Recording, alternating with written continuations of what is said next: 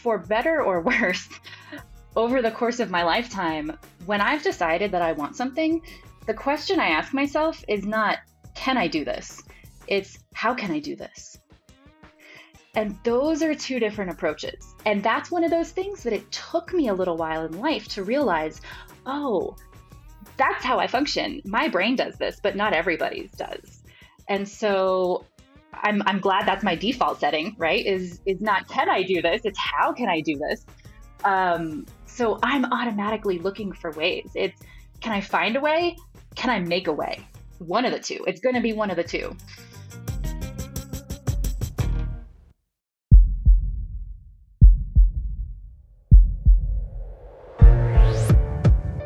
This is Maestro on the Mic, a podcast designed to help you change your mindset and your life. It is time for something new. Join host Dr. Shante Cofield, also known as the Movement Maestro, on a journey to see the bigger picture, Open your eyes. find your passion, and discover how movement unites us all. Let's get it poppin'. This is Maestro on the Mic. I'm the Maestro, and you're about to get maestrofied. 3, 2, 1. Hello, friends. Maestro here, and welcome back to another episode of my favorite podcast. Today, we're doing something for the very first time. So, if you listen to the podcast, you know that every now and again, I throw out there that I have no idea who listens. I am very grateful for each and every single one of you, but I don't know who listens. You know, podcasting can be this kind of weird space where you're just talking to the screen. I see you on social media, and I'm grateful for all of the feedback and the tags and the posts and things like that, but I don't necessarily 100% know who listens. And so after saying this, I guess, however many times, someone reached out and sent me an email and was like, hey, Maestro, I listen, and here is a little bit about me. And honestly, she got me with the Jeep. There was some snow in the picture, though, so I was like mildly offended. But then also the top of the Jeep was off, and I was like, I'm also confused. What's happening here? So we went back and forth a little bit, and I was like, I got to bring you on the podcast. Her story, I think, will resonate with you. For those of you that maybe make decisions and other people are like, well, why would you do that? For those of you that are looking for perhaps some inspiration as, about next steps. For those of you that are starting to see the value of asking, I think that her story is going to resonate with you. And I'm stoked because I'm going to be learning a lot of that story with you. So without further ado, welcome to the show, fellow listener and my new good friend, Amanda Schultz. Welcome. Hi, thank you so much for having me. I'm thrilled to be here. Dude, this is like, I am stoked. So you folks listening, Amanda didn't know that she's actually the first person that I've had on the podcast in this capacity. And I was like, yep, it's you, so don't mess it up, okay? But she's got a super background in things that are very related to this, so I knew she was going to crush it. But Amanda, can I just be a bad host and pass the mic over to you and perhaps just say, can you give us a little bit of background and start from the very beginning? Okay, 3, 2, 1, go. A little bit of background on what? On you. Absolutely start at the beginning. See, this is the journalist in me, there right? It is. Automatically off the bat, I'm asking you a question to clarify your question, right? So I do. I tell people who don't know me, I'm like, I ask a lot of questions. It's really for a good reason, though. Okay. So a little bit about me. So I grew up in South Florida. I went to the University of Miami, where I studied broadcast journalism and political science. I thought I was going to be a journalist. And actually, for a little while, I was. I worked in newspapers and TV, and we can talk a little bit more about that. Yeah. But after working in it, I decided it really wasn't for me, which was crazy because I had spent years and frankly, a ton of money studying this. And I had to figure out what was next. And I didn't really know the answer. So that set me down a path of kind of a lot of things, frankly. Before we go, I'm thinking, before we go into that, let's just stay right where you are. Why journalism? Why? Where'd that come from? Oh gosh, I don't even know when I first started wanting to do that. I literally remember being a kid and sitting on the floor in the living room watching the TV, and this is so dorky. I knew the whole intro to 2020. So, like, I'm Hugh Downs and I'm Barbara Walters, around the world and into your home. I Yeah. definitely knew that as a kid. Um, I was super curious about things. And so in middle school is really when I decided, like, oh, this TV thing is interesting. I had kind of a love for photography for a little while as a kid. I thought I was going to be a National Geographic photographer. I used to line up my stuffed animals on my bed and take pictures of them. So, oh my God, I had the best camera that used to put this little imprint of Michelangelo, the Teenage Mutant Ninja Turtle, in the corner of Yes. all the hard copy photos. What? So, I think it was just a combination of those things. And in middle school, I really found that I loved TV. I loved the fact that it was a visual medium combined with storytelling. And that was something that was really cool to me. I could sort of use this love that I had for reading and writing and use it to tell people stories. And I also got to go out and play with video cameras, which of course was Pretty the dope. coolest thing ever. Yeah. That's pretty So dope. I found out that I loved it. I ended up going to a high school, which was my local high school, but that also had a phenomenal TV production program. Had an amazing teacher who, frankly, was an impact, still is an impact on me to this day. Doc Sandy Malillo, what's up? Um, and that really was what made me think, gosh, I want to do this. It's a way I can go out and be curious and explore. It's a way that I can help create good in the world, right? Journalism is a public service job at the end of the day. And so those were all things that I was really interested in and passionate about. It opened up a ton of doors for me. I had some really incredible opportunities as a result of that. Got to meet interesting people, got to go to a space shuttle launch at Kennedy Space Oh, Center as a high schooler, whoa. just tons and tons of stuff. So I think it was probably a combination of some encouragement and some great teaching and opportunities, and also some just natural, the way that I'm built, Yeah. I that love that. combined into that. I love that last part, that acceptance of like part of it is this is how I am. Like, yes. You also said partially because of some encouragement. All of this curiosity, all these like pictures and stuff you're taking, was this always supported? I found people who supported me. And I think, Oh.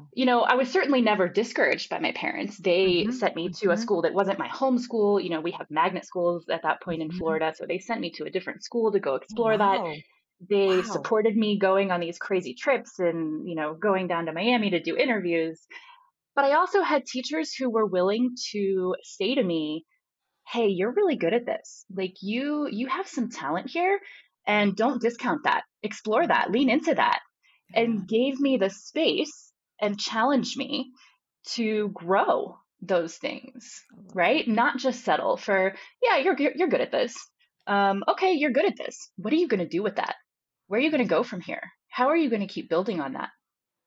What can you do? So I'm grateful for those people for sure. Absolutely. Absolutely. What does talent look like in 'cause you're saying like they looked at you and they're like, you have talent here. This looks good. And this is like literally my own personal question. What did that look like then? In terms of doing sort of the journalism work in high school and college, Yeah, like I'm literally like yeah. I'm like, what is that? Like what did they see? What does it mean to be talented at this? Was like the pictures, the quality of the questions? What does that look like? Well, yes, you have to be good at things like framing images, right? Because Okay. composition is a thing. There are some pictures that folks will naturally look at and be interested in, and there are some that you're just like, that's not a great photo. Um, but a lot of it is being a good writer. And I loved reading for as long as I remember. Like I was the kid who could open a book in the middle of the cafeteria in elementary school and just get sucked into it. Yeah. So I did a ton of reading, and I think a lot of that is what made me a good writer. So the fact that you're a strong writer is always going to contribute to you being successful in any kind of environment. I also had a certain comfort level with public speaking. Mhm. I we had a church family, and so we were at church every single Sunday Mm. morning. And one of the ways that we participated is I would go up and do the readings on some Sundays in front of the whole church. And I'm talking when I was in, Wow. middle school and high school. Wow. So I had a certain comfort level with being on camera, being in front of crowds, being able to, go stand up on a stage with a microphone in my hand. And even if I was totally shaking on the inside, on the outside, I could be calm. I could project that calm presence. And so those were some of the things that when people said, "Hey, you're pretty good at this," those are some of the things that they were talking about. I love that. Was it easy for you, or I should say, how was it for you having people say you were good at something? Was that I feel like in the society we live in now, some people are told to shrink. It's hard to accept compliments. Was that weird for you, or you were just like, yes, thank you, I am? Oh, this is a tough question for me. So this is an issue that I've actually been doing a lot of work around recently. I think that for me, it was, yes, I'm good at this. And what do I do with this? Yeah. Right? Because just being good at something wasn't quite enough. And honestly, I never really felt like that was a super special thing. Yeah. I'm also grateful that people around me didn't totally gas me up and have my ego out of control. I felt like I was always pretty humble and thought, well, this is just me, right? Like, this is just who I am. But I think for the most part, what that did for me was motivate me to want to do more, to figure out, okay, how can I use this, right? Like, if this is a thing that I'm good at, how can I use this in the world? That's so good. And I was just at a summit this past weekend, and it was part of the discussion was about this. And for some people, and I experience this, when something comes easily, you can either kind of lean into it and like you did and say, what next? But I think there's also a side where people are like, well, that means it's not the right thing. It's coming too easily for me. Like I'm supposed to work harder. I think as a society, we kind of champion the struggle, and we're like, oh, well, I'm not special because of this. Like I need to be doing something else. So I love that, and you're working on this now as well, but that you leaned into that. Well, what can I do next with this? That's awesome. Yes. That's It can be awesome. really easy to discount the things that you're good at because you're just used to them, right? Like you don't understand how impressive it is to other people that you do what you do because it's just you. And Nailed so it. it's so helpful to be able to get outside yourself for a minute and go, holy shit, I really am good at this. Yeah. Now what do I do? Yes. So I kind of want to like use that as a segue to be like, and now what did you do? But I'm actually going to be a bad host again because I want to circle back. You said something that stood out to me. Journalism is a public service job. Absolutely. Can you elaborate on that? Because I was like, wait, what? So I work in government right now. I work in local government, which is very clearly what people think of as a public service job, right? Journalism is also a public service job. People who are journalists are in that profession for the most part, right? We'll make a few exceptions, just like any other profession, but for the most part, people who are in journalism are there because they want to make the world a better place. They want to hold people and systems accountable and make sure that they are doing the things that they say they are there to do and doing the things that they're supposed to do, right? I'm not talking about your celebrity gossip kind of deal. I'm talking about what people today would call mainstream media, right? Your big outlets, your local newspaper. These are not folks who are there because they want to be a celebrity in their own right. These are people who want to tell the stories of their communities. They are out there trying to build a better city the same way that folks in government are, the same way that folks in education, right? The folks who are in classrooms, the teachers, the principals, those folks are. They're there for the same reasons. They just do it from a different angle. Fascinating. That is fascinating. So did you then go on and do that? Take me further forward, in your story. So I did. When I was in high school, actually, I got an internship at the South Florida Sun Sentinel, which is the local paper where I grew up in Fort Lauderdale in Broward County. And it was a summer internship. It was fabulous. At the end of it, they said, hey, we really love you. We'd like to be able to keep you on. Can you work part-time? It's 20 hours a week. And I said, yep, I can do that. So my senior year of high school, I spent every Saturday and Sunday working 10-hour days Oh my at God. the Sun Sentinel. So I would drive downtown to downtown Fort Lauderdale, and I would park in the almost empty parking garage. And I worked in the editorial research department. So I would do my 20 hours on the weekend. And I'm super grateful that they were flexible with me and let me do that, because it was an incredible experience for me. And they certainly didn't have to be that accommodating in terms of scheduling, but they were. So that was my experience at a local paper. I went to college at the University of Miami. Like I said, I had two majors. I studied broadcast journalism, and then it was a requirement at the time that you have a second major in the College of Arts and Sciences, just in case that comm school major didn't work out, which annoyed me at the time. But I said, okay, fine, I'll do political science, thinking, okay, maybe this will help me with election coverage, right? Having no idea where I would land. Was at the University of Miami, loved it. I was a resident assistant for a year because it's a private school and it's expensive, and we had to pay those bills. So I was a resident assistant for a little while. And while I was there, one of my professors who taught a news writing class was also one of the news directors at one of the local TV news stations. And at the end of the class, he said, "Hey, you're a really good writer. Do you want to come work for me part-time?" And I said, "Yep, I absolutely do." So while I was in college, I went and worked. I was an associate producer at WPLG, which is the ABC station in Miami. It's a great station. Had an incredible experience there. Really appreciate what a wonderful learning experience it was, and what an orientation to the TV news business it really was for me. So I worked there while I was in college, and I did that for a while. I was on the morning shift. So what that really means is the very morning. I worked 1 a.m. to 9 a.m. Oh my God. So yeah. Well, think about it. If you turn on the news at 5 a.m., there's a 5 a.m. and a 6 a.m. show. Oh my God. And somebody had to put that show together before it went on air. So I would get up, and, I was living on Calle Ocho, which is 8th Street in Miami at the time. And I would stop at the little Cuban pizza place next to my apartment building and get my café con leche. And I would drive into the station, and I would work 1 a.m. to 9 a.m. And it was fabulous. It was a fabulous experience. I was probably only a third awake for some family events while I was doing that, but it was incredible. And I did that for a little while, and I came to a really tough decision point, because what I realized was this thing that I loved the idea of, I did not love the practice of. I have a tremendous amount of respect for the people who I worked with there, and for people who are in journalism in general. However, I didn't love the choices that we were making about what to cover.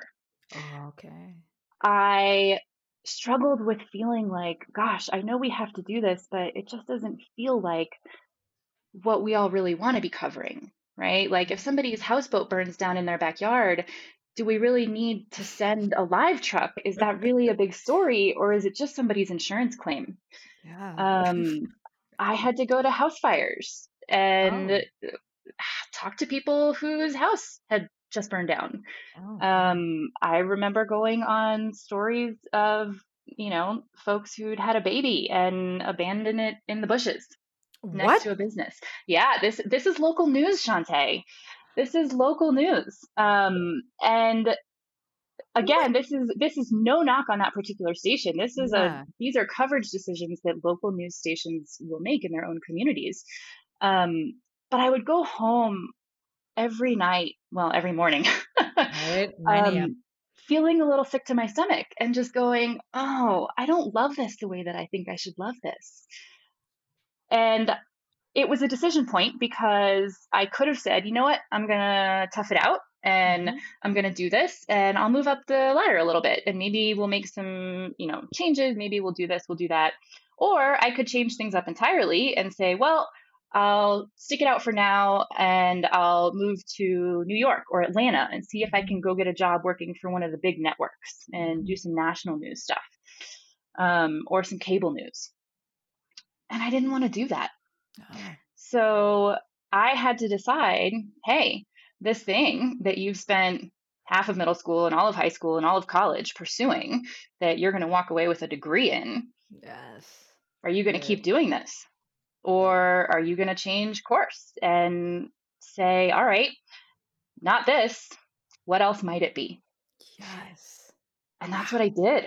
And I had no idea what I was going to do. But I knew it wasn't that.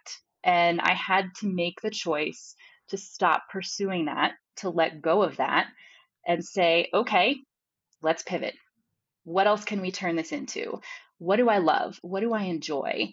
And what else can I do in the pursuit of those things? No one around you was like, pump the brakes, Amanda. Pump, pump, pump. Was there pushback? Not that I remember. I love it. I And love it. maybe that's just me blocking some of that Exactly. out. Maybe it is. But I think part of the beauty of that is that I really tried it. It wasn't that I said, I don't think I'm going to like it. Totally. It's Totally. I did it and I don't. Yep. Yep. So I knew. Absolutely. Absolutely. Can we back up just 1 second? I have 3 things written down, and I'm like, number one, this is kind of like my last question, just for me personally and understanding with news writing, because I have a question about that. So you go and are you actually reporting? Are you on camera, or are you getting all the information, writing it, and then how is it presented? What's the logistics here? Sure. So news writing for me, when I was an associate producer, meant that I would write the anchor copy. So you have a whole bunch of different folks involved in putting on a show. You've got the reporters who are out in the field. You've got producers back at the station. You've got anchors who sit at the desk and, read the news to the camera. I'm Ron Burgundy. I'm Ron Burgundy. Yes. So the anchors themselves do not always write that copy. And it's called copy, right? It's the same thing that you would see when you talk about it in your context. It's copywriting, right? So what we do is take the stories that come in. You'll take information from the Associated Press. Everybody gets the AP news feed. Or you'll take a story that maybe ran the night before and you'll shorten it down into an updated version and write that for folks to talk about. So yes, I would literally be writing what the anchors were reading off of the teleprompter for the morning news show. Wow. And now you mentioned that the person who asked for you, the man who said, would you come work for me? He was the professor of a news writing class that you took? He was, yeah. So he was teaching a news writing class at the University of Miami. And of course, I made sure I signed up for that class because, hello, why would you not go take a class from someone who's doing the damn thing? Yes.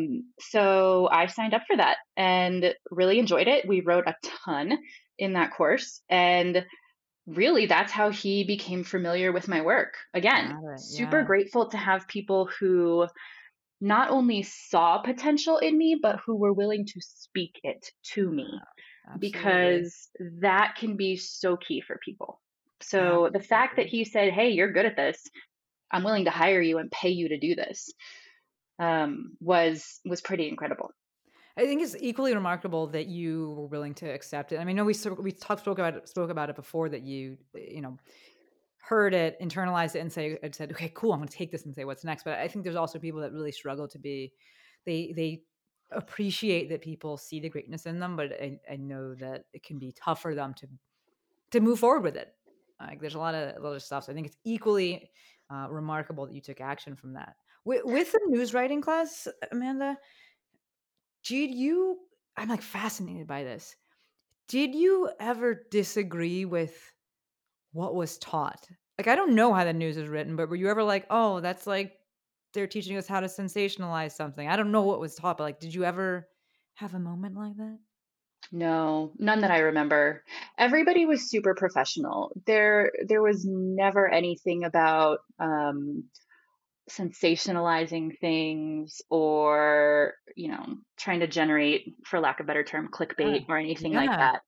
it was quite the opposite. Like I said, these are the people who are professionals in this industry, take it very seriously.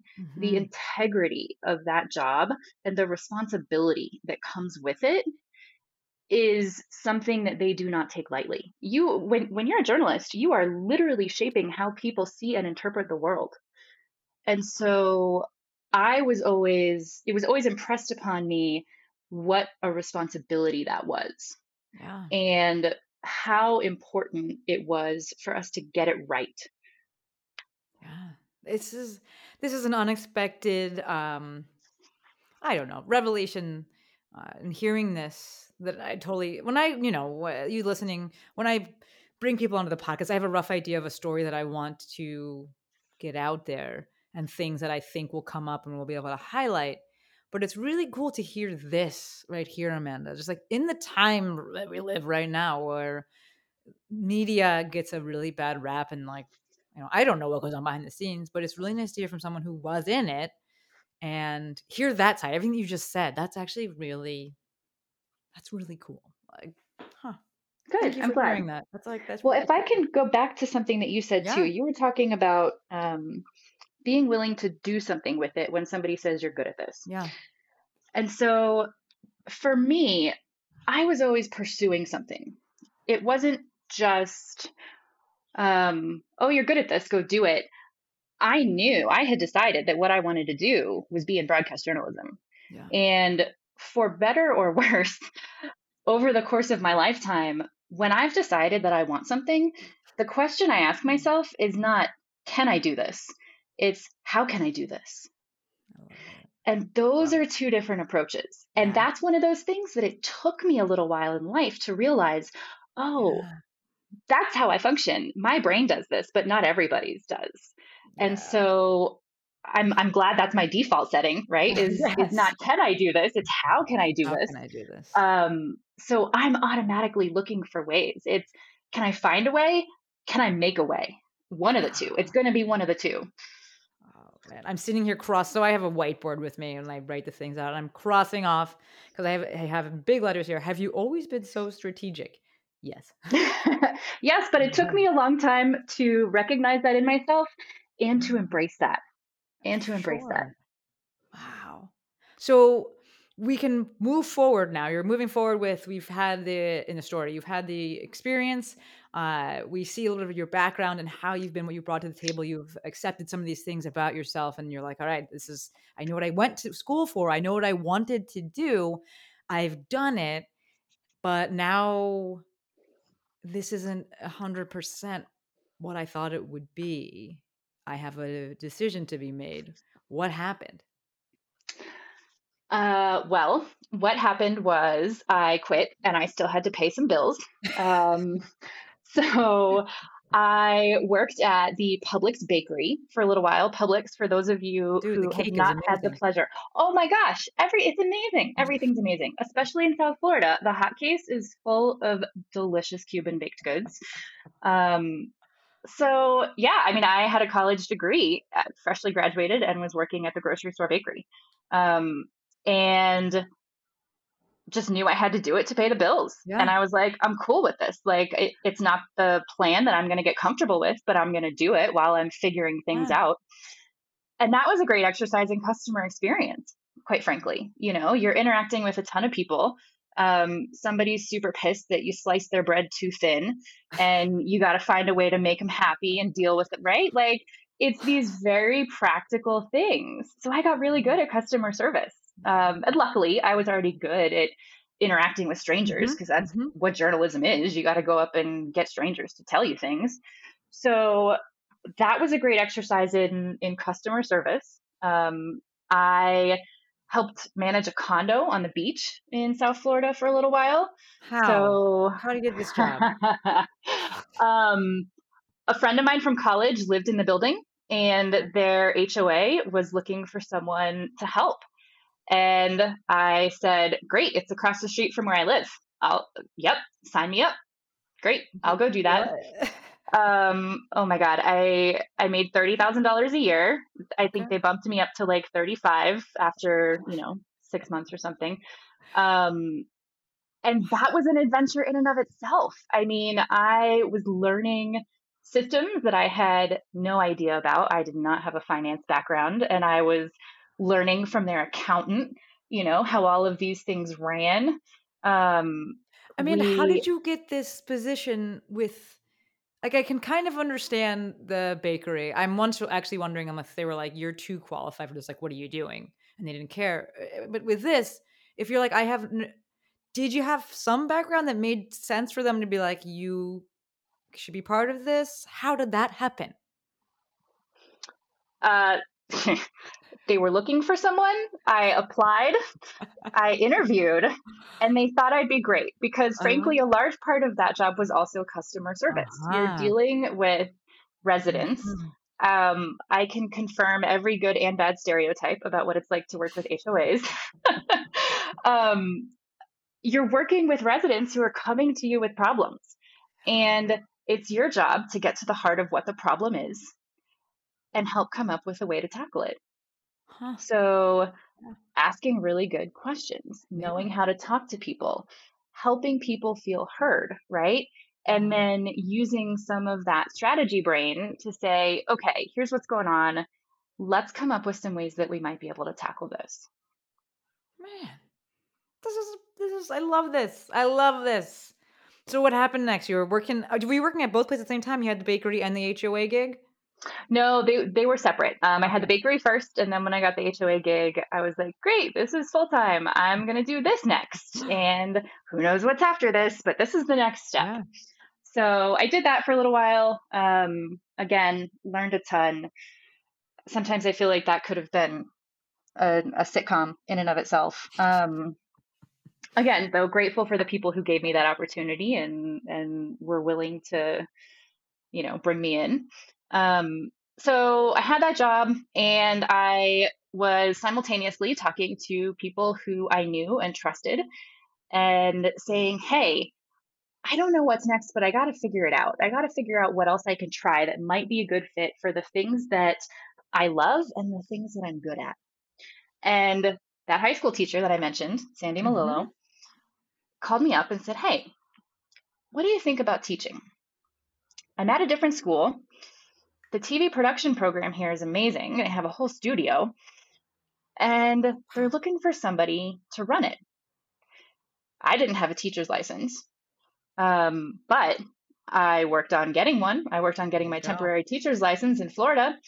So I talked through it with her. I went to the district's hiring event, spoke to the people I need to spoke to, handled all my paperwork, got everything in with the state. And I was a public high school teacher. I taught English and TV production at Pompano Beach High School. What? And I said, okay, I can be doing some of the things that I love, right? So you still have this angle of TV and journalism, but instead of me being the one out there doing it, it's me helping develop the skills and the passions in high school kids who are interested in this. It was the hardest and the most rewarding job I've ever had in my life. How long did you do that? I did it for a year, and I would have done it for longer, but my husband at the time and I decided to move out to Denver. But otherwise, I probably would have stayed. I'm going to write this down, and suddenly Denver's in the picture there. This is fascinating to me, and I love that you threw out your signature quote here. This is not can I do it? How can I do it? You say yes and you figure it out. And where was society during all of this? Like, I just feel like I can see this happening. I can understand it.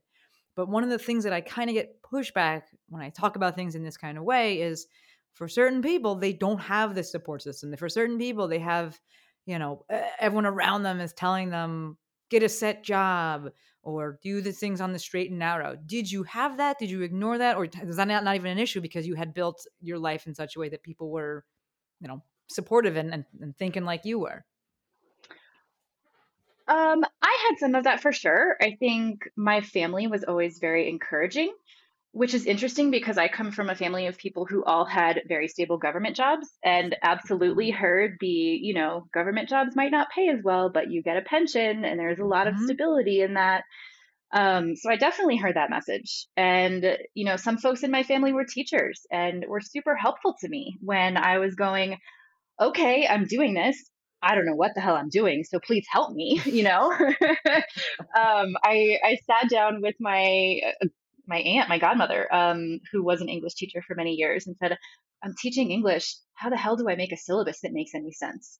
And we sat at the kitchen table and walked through it. And so I think people around me were willing to support me to begin with, but I think it helped even more that I was willing to ask for help, that I was saying, Yes. hey, I'm going to do this. And I know I don't know everything. So please help me learn what I need to learn to be more successful and to do a good job at this.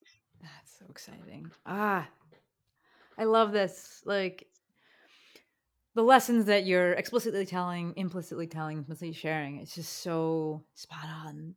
I know you folks listening to this are loving this episode. Amanda, Denver came into play. What's going on here? So you left the school, and also I'm going to back it up 1 second because Sandy's name came up twice, and it's just like maintaining connection, folks. We know this, establishing connections, maintaining connections, asking, saying yes and figuring it out, being really freaking good at whatever it is that you do. And part of that came in with the embracing being good at something and not shying away from that and being like, oh, of course, well, like, this is just me, and not really pushing forward with that, but pushing forward, doubling down, using the fact that it does come easy. Clearly you're not a stranger to hard work. Just the 2 10-hour days. I'm like still stuck on that. I'm like, your weekend was 2 10-hour days at this thing. Like As a 17-year-old, right? Yeah. I'm like, excuse me? Like this, I get it. I had a slightly different senior year experience than some of my friends. I get it. I'm like, yes, this is where it comes from. So then you're at the school and Denver comes in. Was that a hard move? Why was the move? What was the move like? Take us forward in the story. Yeah, that was a hard move. So I was married at the time. My ex and I have since divorced, but he had family in Denver. He had older brothers who were out here. His parents were part-time outside of Denver, so up in the mountains outside of Boulder, in a super cute little town called Nederland, Colorado. And we would come out and visit. And we both really enjoyed Denver. We had both grown up in Florida. He grew up outside of Tampa. I had spent my whole life in South Florida. And, we only half jokingly said that we were ready to have seasons other than hurricane season, because that's about all you get in South Florida. So we were ready for something new and different. And he was interested in pursuing a graduate degree. So he wanted to get his doctorate in school psychology. And the University of Colorado at Denver had a very reputable program for it. So there were a couple of different cities that we were looking at based on where there were programs that would fit for him. And Denver was the city that we really both agreed on and said, gosh, we really enjoy it when we're out there. It's super different from South Florida. And if we go out there and are there for a couple of years while you get your graduate degree and we decide it sucks and we hate it, then worst case scenario, we just move back. That's what we decided. We were both ready for a change, for an adventure of sorts. And that was how Denver came into play. Amanda, by this time, had you made peace with, I guess I'll use that phrase, made peace with having gone to school for something and not using that degree? Like, did that pop up ever? Like, oh, but I have this degree. Or, I mean, you've had multiple jobs since then, but was there still in the back of your mind, like, maybe I'll come back to it, I'll circle back to this? Or you were just like, I'm fine with that, I'm moving forward to find my happiness? I was fine with it by then. I definitely had that feeling at the beginning, right? As I was making the decision to step away from it, it was probably something similar to sunk cost, right? It's that theory is, well, I've spent so much time doing this. And it's like, okay, well, I can spend more time and be miserable continuing to do it, even if I'm good at it. Or I can just go do something else. So I definitely felt that at first, but by the time we decided to move to Denver, I had come to an understanding with myself that just because I wasn't doing the job that I thought I was going to be doing did not mean that all of the time and effort that I spent learning to do the job wasn't valuable. And to this day, I will advocate that everyone should get to take a communications class at some point in their life, because the ability to think and question critically is going to help you no matter what you're doing. The fact that I can ask someone a question, listen critically to their answer, and be able to discern whether or not they're bullshitting me or dancing around the question or trying to push me in a different direction, a reframe, Totally. is so helpful to know what follow-up questions to ask, right? To be able to listen to someone's answer and say, ooh, there are like 3 other little nuggets there that I want to kind of dig into. And to understand how all of the pieces fit together into a bigger picture, those are always things that are going to serve me well, no matter where I am. Being a good writer is always going to serve me well, no matter where I am. So I had come to terms with the fact that the value from my degree and from my education was not in the title of whatever job I was doing. And thank you for highlighting this. I think that there's a good number of people in the audience. Again, I don't know fully who listens to the show, but if we attract what we are, then there's likely a good number of people in the audience who maybe didn't have words for what you just said. And so you articulated that like just so perfectly. And the ability to understand that it's not sunk cost with that degree and the time that you spent and all of the experience you gained, and actually how it, provides a resource and a foundation for everything moving forward. Absolutely. Did you have a job moving? Not that it matters. I kind of hate that question. Like, what did you have a job moving to Denver? What was the plan for you? The plan was move to Denver and figure it out. Oh, I love it. I do not recommend this. I will tell you, I do not recommend, especially if you're right at the tail end of a massive recession. It was 2011, so there were not a lot of jobs to be had. It was a tough market. We both moved out here, and neither of us had a job lined up. It was, again, for better or worse, how am I going to make it happen? Wow. So I had a really hard time finding a job, quite frankly. I was applying for things. I was super frustrated because I was like, damn, I have a degree and I know I'm overqualified for this job and they won't even call me back. So it was a frustrating time. And I think a lot of folks who were looking for a job at that time probably had some experience that they can relate to on that front. But, it was always about, how are we going to do this? We're going to figure it out. We're going to figure it out. I was a substitute teacher for a hot minute when I got out here, and really thought about it and said, you know what? I don't think that teaching is the route that I want to go. I did it. I enjoyed so much about it, learned a ton from it, and I didn't think I wanted to run back into the classroom. So I started looking for communications jobs. It was a route that I hadn't thought about beforehand, but discovered, a lot of people have communications roles on their teams, right? Whatever that looks like. So I was applying for that. What does that look like? This is like outside of my understanding in this like traditional PT world. Like, I don't know if there's like that exists at like someone's clinic. What does that look like? Well, so think about a bigger provider, right? If you have a larger provider, I'm in the Kaiser system, right? Gotcha. So I'm sure Kaiser has a massive team of comms people who are there to decide, okay, how are we going to talk about our company? How are we going to tell our story? Who are we going to share our story with, right?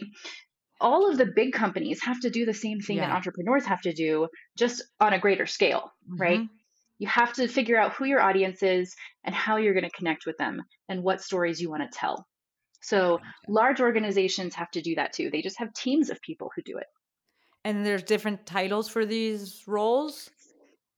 Oh, yeah. And those can vary tremendously. Okay. Yeah, absolutely. Okay. And those are the jobs before this, actually, because you were saying, and I was like, I wonder, it was 2011, recession's like, we just happened. The jobs you were applying for, were you looking at like, hey, just anything I can get? Or was it some of the strategic planning of like, if I can do this, and I can go to that thing?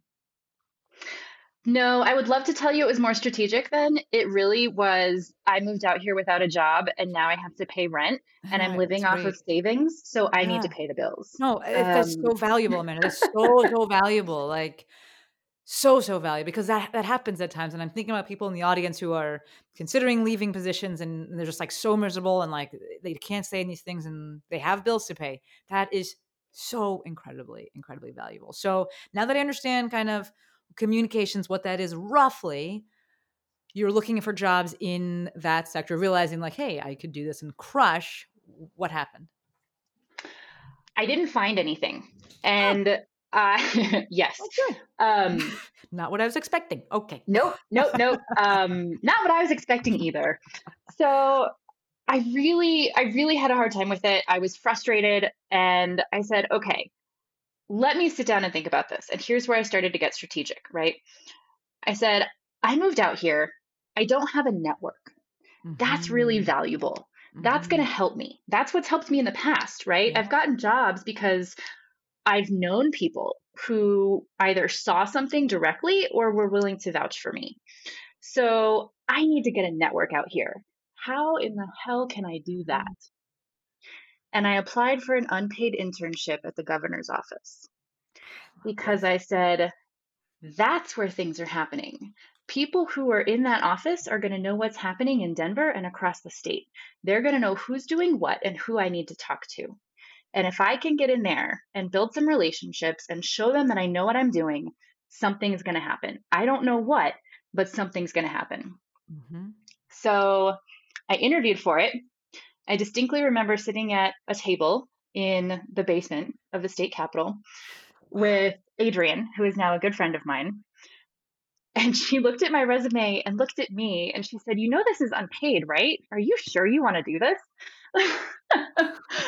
And I said, yeah. Valid question. And It's a valid question. Yes. And I was very straightforward with her and said, yeah, I am.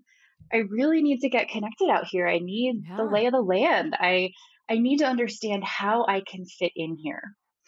And so they brought me in. And I was doing some constituent services. That is the fancy government word for customer service. So I was answering email. Yes. Constituent services. It's customer service. That's amazing. So I would answer the phones when people called the governor's office and wanted to talk or complain or tell someone how they felt about a particular policy or the fact that they got a parking ticket. All kinds of stuff. We would respond to emails, just all sorts of stuff. And, again, super grateful to be surrounded by an incredible group of humans. They knew, everybody understood. Constituent Services was housed in the same office as the governor's press team. And so his communications director and press secretary both knew me, both took the time to spend with me, to get to know me, to support me, to give me opportunities. So I started out answering the phone in the vault. Literally, I had a desk inside the vault in the Capitol, which is where they used to store the gold. And by the time I left, I had a corner cubicle and I was training interns as they came in, which was hilarious. But I had the opportunity to really contribute on that team. They saw that I had the skill set. They saw that I was willing to work my ass off because I was showing up every day without getting paid. They gave me the opportunity to staff the governor. So when he would get interviewed for, a video for some event, they would let me help do the talking points for it. I would get to staff, video appearances, interviews, that kind of thing. I got to do some help with policy research. How? How did it go from answering phones to this? When people see that they can trust you with more, they will give you the opportunity to do more. If they know that you want to and that you will show up and that they can trust you to do a good job, at least this group of people did. And in my experience, great people do. They see that, they will give you the opportunity to grow. So part of that, and also partly me saying, hey, how can I help? What else can I be a part of? Right? letting people know that you want to do that and that you'll follow through when you have the chance is super powerful. This is so good. This is so good. How long? What was the timeline here? Just out of curiosity. I was there for about 9 months. Holy smokes! It's so fast. Yeah. Well, it's not that Fast. fast when you're not making money and still It's paying true. rent. It's all relative. All relative. So again, though, those folks were really looking out for me. They were on the lookout for any opportunity that they could put in front of me. At one point, the state of Colorado transitioned from using Microsoft products to using Google for government products. Huh. And as part of that, I got hired on, thanks to the folks in the governor's office knowing me, to be what they called a Google guru. So it was literally my job. I think they paid me like $10.50 an hour or something to help teach the governor and his senior staff members how to use Google products. So here's how to use your Gmail. Here's how to use Google Calendar. And that sounds really simple, but it becomes a little more complex when you're thinking about the demands of their needs, right? Like the person who does the scheduling for the governor is going to have a little more complex Google Calendar than you and I might. Totally. Yeah. So that was an incredible opportunity. And again, that was me being able to translate the skills that I had into a new venue. So I was working with the Google team saying, hey, this is what the governor's office needs out of this product. This is how they need it to function. Here are the needs they need to have met. And saying, can we do that? How can we do that? And then talking to the Google people and them saying, well, here's our training. How can we help translate this into language that people who aren't in the nerdy tech space will understand? And being able to be a translator can be really powerful because you can help make those connections. This is like, so how long were you there doing that? Also, did you just like study up and you're like, okay, now I am actually a Google guru? That's one of those, I have to learn this? A little bit. I already use Google products. And so I was already familiar. I knew, sort of the foundations of it. And so, yeah, it was a little bit of like, let me learn the technical stuff. But the biggest thing there was, again, being able to ask the right questions and get the clarity from people about what is it you actually need. Then I can go learn how to do that thing, right? Like I can sit down with somebody from the Google team and say, hey, they need it to do X, Y, and Z. And can you show me how to make that happen? That's something I can learn. So at the end of the day, one of the most important things that I think anybody can have in their toolbox is the willingness and the ability to be resourceful. Yes. I tell people, yes, I can teach you damn near anything. I can learn damn near anything. Yeah. But I can't really teach you how to be resourceful. Like I can try. It's so true. But at a certain point, you have to have that willingness to think creatively and to go, all right, let's figure it out. Absolutely. I knew I could figure it out. That was the thing. I knew I could figure out who to ask and how to figure it out. So how long were you how long were you a Google guru? I guess that never leaves you technically, but I'll hold that forever. That was probably the last 2 months or so of my time in the governor's office. Okay. And of course, the whole time I was still looking for full-time employment. So finally, I did find something. I took a job with a public relations firm in Denver. I was working in what they called their education practice. And so this was another exercise in figuring out what's not going to work. So I thought, okay, well, PR is not really my thing, but again, I really got to pay the bills, and this could be an opportunity, right? It's education. I'll be working with their clients who are somewhere in the education space, and that ties into something that I care about, right? Because I've had the teaching background and this and that. So I got there, and after about 8 weeks, I decided that we needed to break up sooner rather than later. Okay. Because it wasn't going to work. It was another one of those moments of going, oh, I just don't love what I do. I did not feel like how I was spending my time was aligned with my values. Mm-hmm. And so while it was good in terms of cool, I can pay my bills, I can be putting a little bit of money into savings again, I knew it's not how I wanted to feel about what I did every day. Yeah. And so I said, all right, let's keep trying. And if I have to go be a barista somewhere, I'll go be a barista somewhere, but I'm not going to do this. Yes. So I did that and learned that lesson. And that was scary too, right? Because at that point, I had been looking for quite a while, tried this thing. It wasn't the right thing.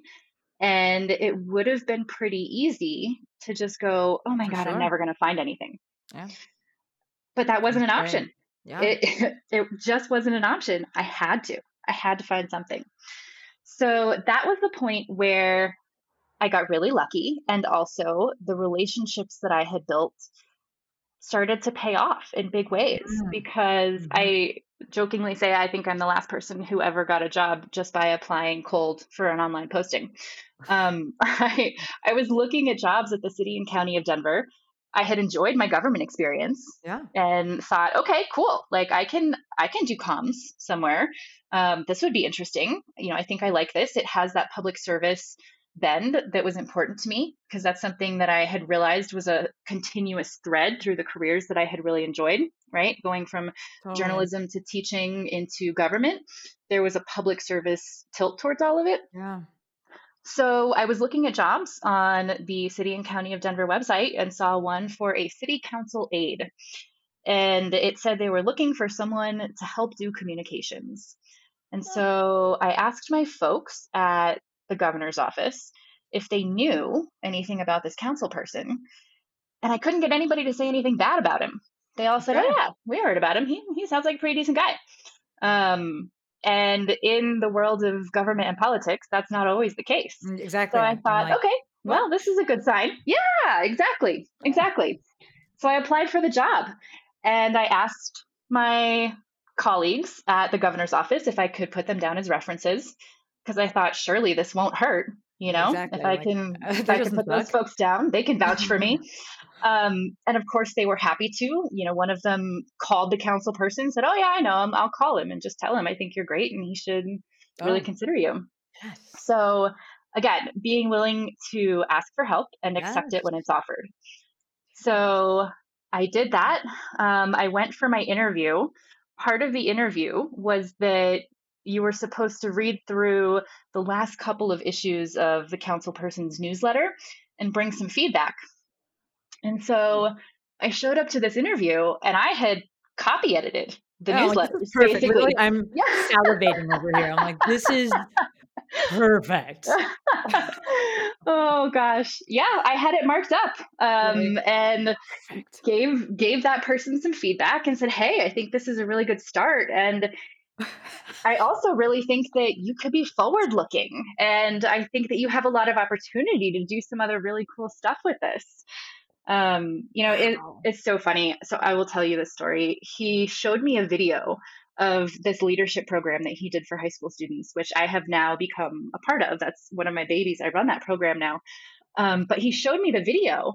And of course, my background as someone who'd been in journalism and taught TV production, I watched the video. And in the middle of this interview, I went, oh, how cool. You had the kids do the video. Stop. And he was like, no, I paid someone for that. And I was like, oh, shit, I didn't get this job. I'm like, oh, no. No way I got this job. Totally took myself out of the running. But we laugh about that to this day because it's one of the things that he appreciated was my willingness to show up and say, we can do more. We can do this better. So that is how I got tied in to my current role. I was hired as a city council aide, and now I am basically chief of staff for that council person. Have been with him for 8.5 years, including 2 years when he was council president. And I'm thinking about what's next. So the journey continues. Shit. Hold on, back up 1 second. The program that you run for the kids that you're in charge of, what is that? So it's called Northeast Denver Leadership Week. And we take high school students from Northeast Denver And we basically drag them all around the Denver metro area every summer. We spend a full week with these kids. And the whole point is to show them people who look like them, come Wow. from backgrounds like theirs, who are in positions where they are driving change and they are super successful in not just the city and the state, but frankly, some of them nationally. So we want the students in our area to see what the opportunities Absolutely. are that are available to them in Denver. Absolutely. Yeah. That project that I'm guessing, clearly your role with him grew and evolved and changed during these 8 years. What did that look like? It did. And again, this is a case of someone seeing potential and being willing to give you room and a challenge to grow. So I started out as a council aide. My task essentially was to build a comms program for him. So he didn't really have a social media presence. His newsletter was pretty basic. And he said, hey, this is your deal. Tell me what I need to do for us to make this better. What do we need to do to build this out? And we did that. And over the course of time, he challenged me with new opportunities. At one point, he said, hey, I want you to be a manager. I want you to manage the rest of this team. And I was super resistant to that. I thought, holy shit, I don't want to manage people. I don't even know if I can. I didn't want to do it. And he said, you're going to do it. It's going to be fine. And come to find out, that's one of the things that I really enjoy, because I'm able to teach and coach people and help them grow, which is like an amazing feeling for me. I get super excited when I see their success and their growth.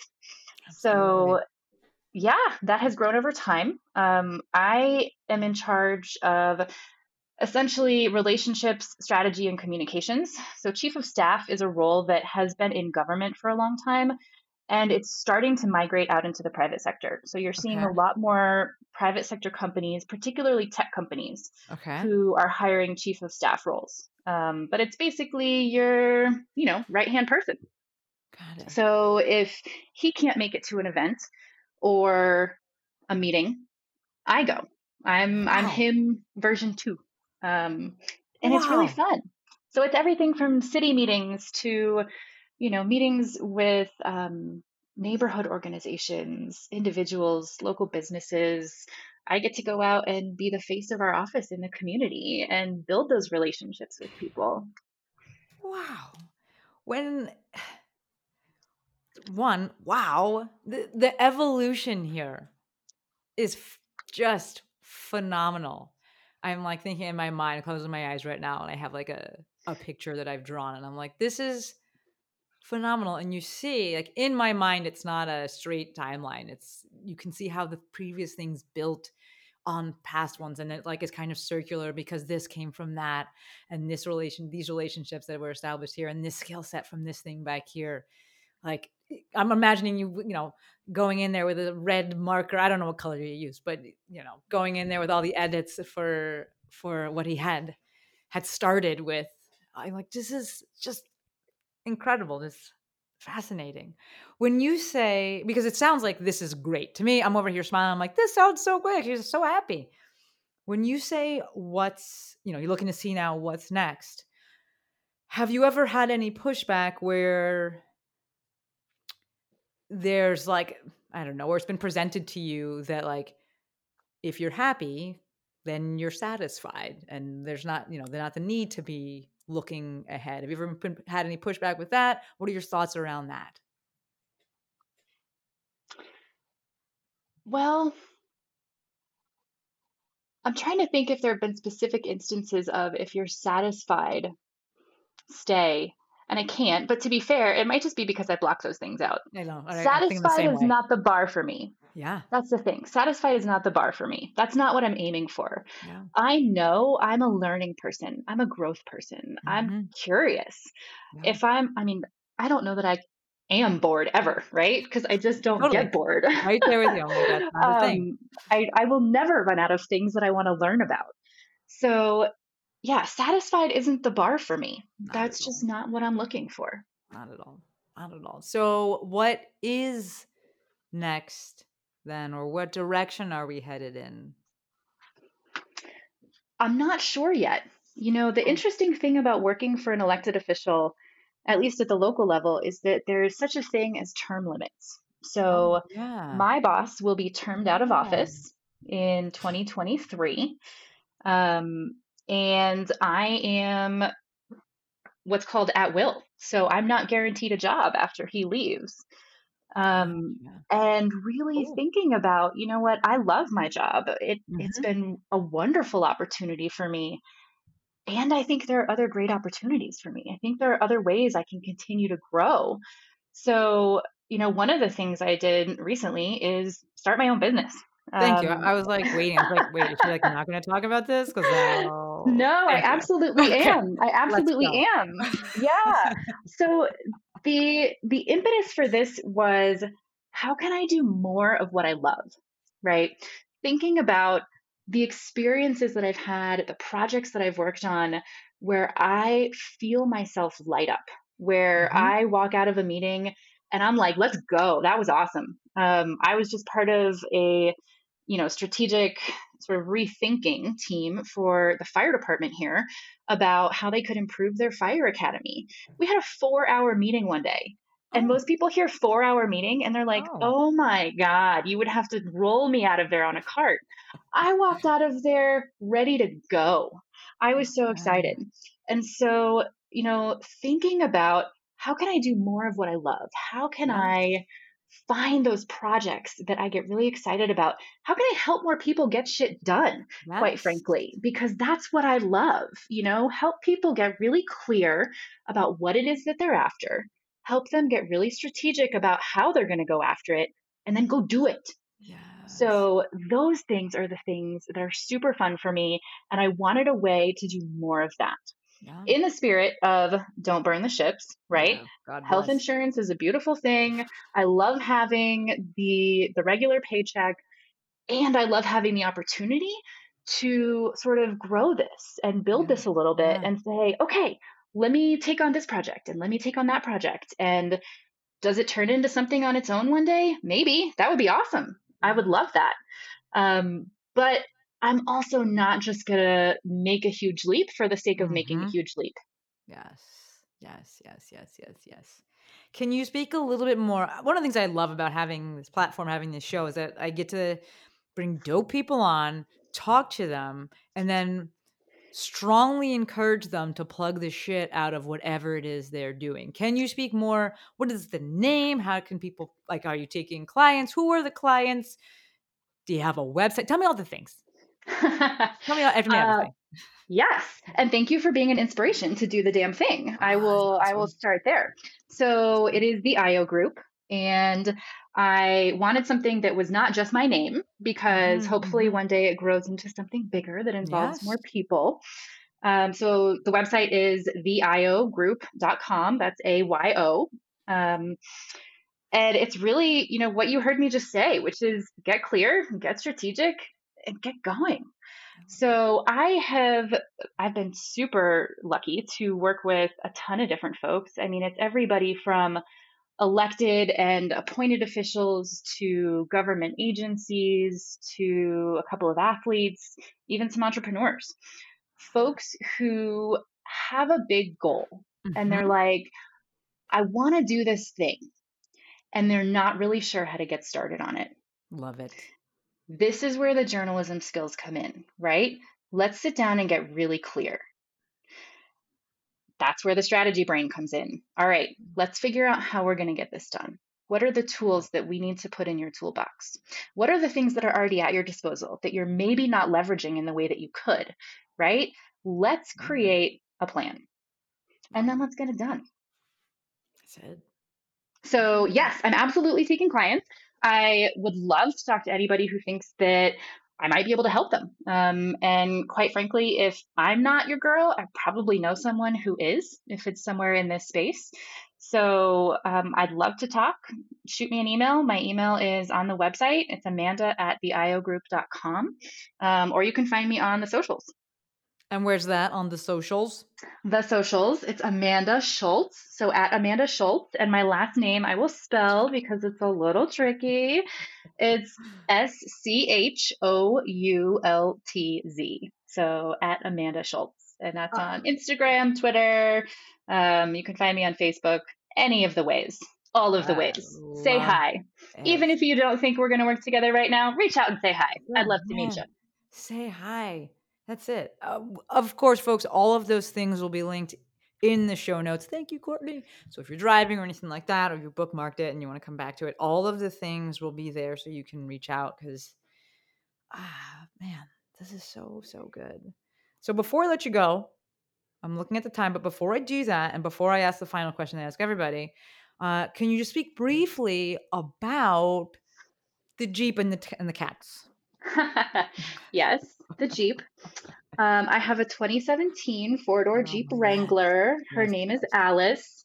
And because I live in Denver, I can sometimes take the top off on days when there's snow on the ground because you know how it is, right? It could be 75 degrees and there could still be snow on the ground in the mountains. I love it. It's so much fun. I absolutely smile every time I get up in that car. And it's just a blast. And frankly, that is my Colorado car. So I don't so much camp the way that a lot of Colorado folks do. I have done the backcountry camping thing. Not super my jam. So Alice is also my tent. That was the beauty of the four-door version. You fold the seats down, you pop a little mattress in the back, and you're good to go. So I love Alice. And I have two kitties, Henry and Ella. So I'll have to actually, Shantae, I will send you a photo of Henry because we were chatting just before you hit record. And he knew the moment that I got on the line with you, he sat himself on the desk and just stared at the laptop screen. Like he was ready to make his appearance. Yes, yes, absolutely. So Henry and Ella, they're adorable little weirdos. I love them so much. I don't know what I would do without them, and they keep me on my toes. So they are the best. Dude, life sounds good. Is life good?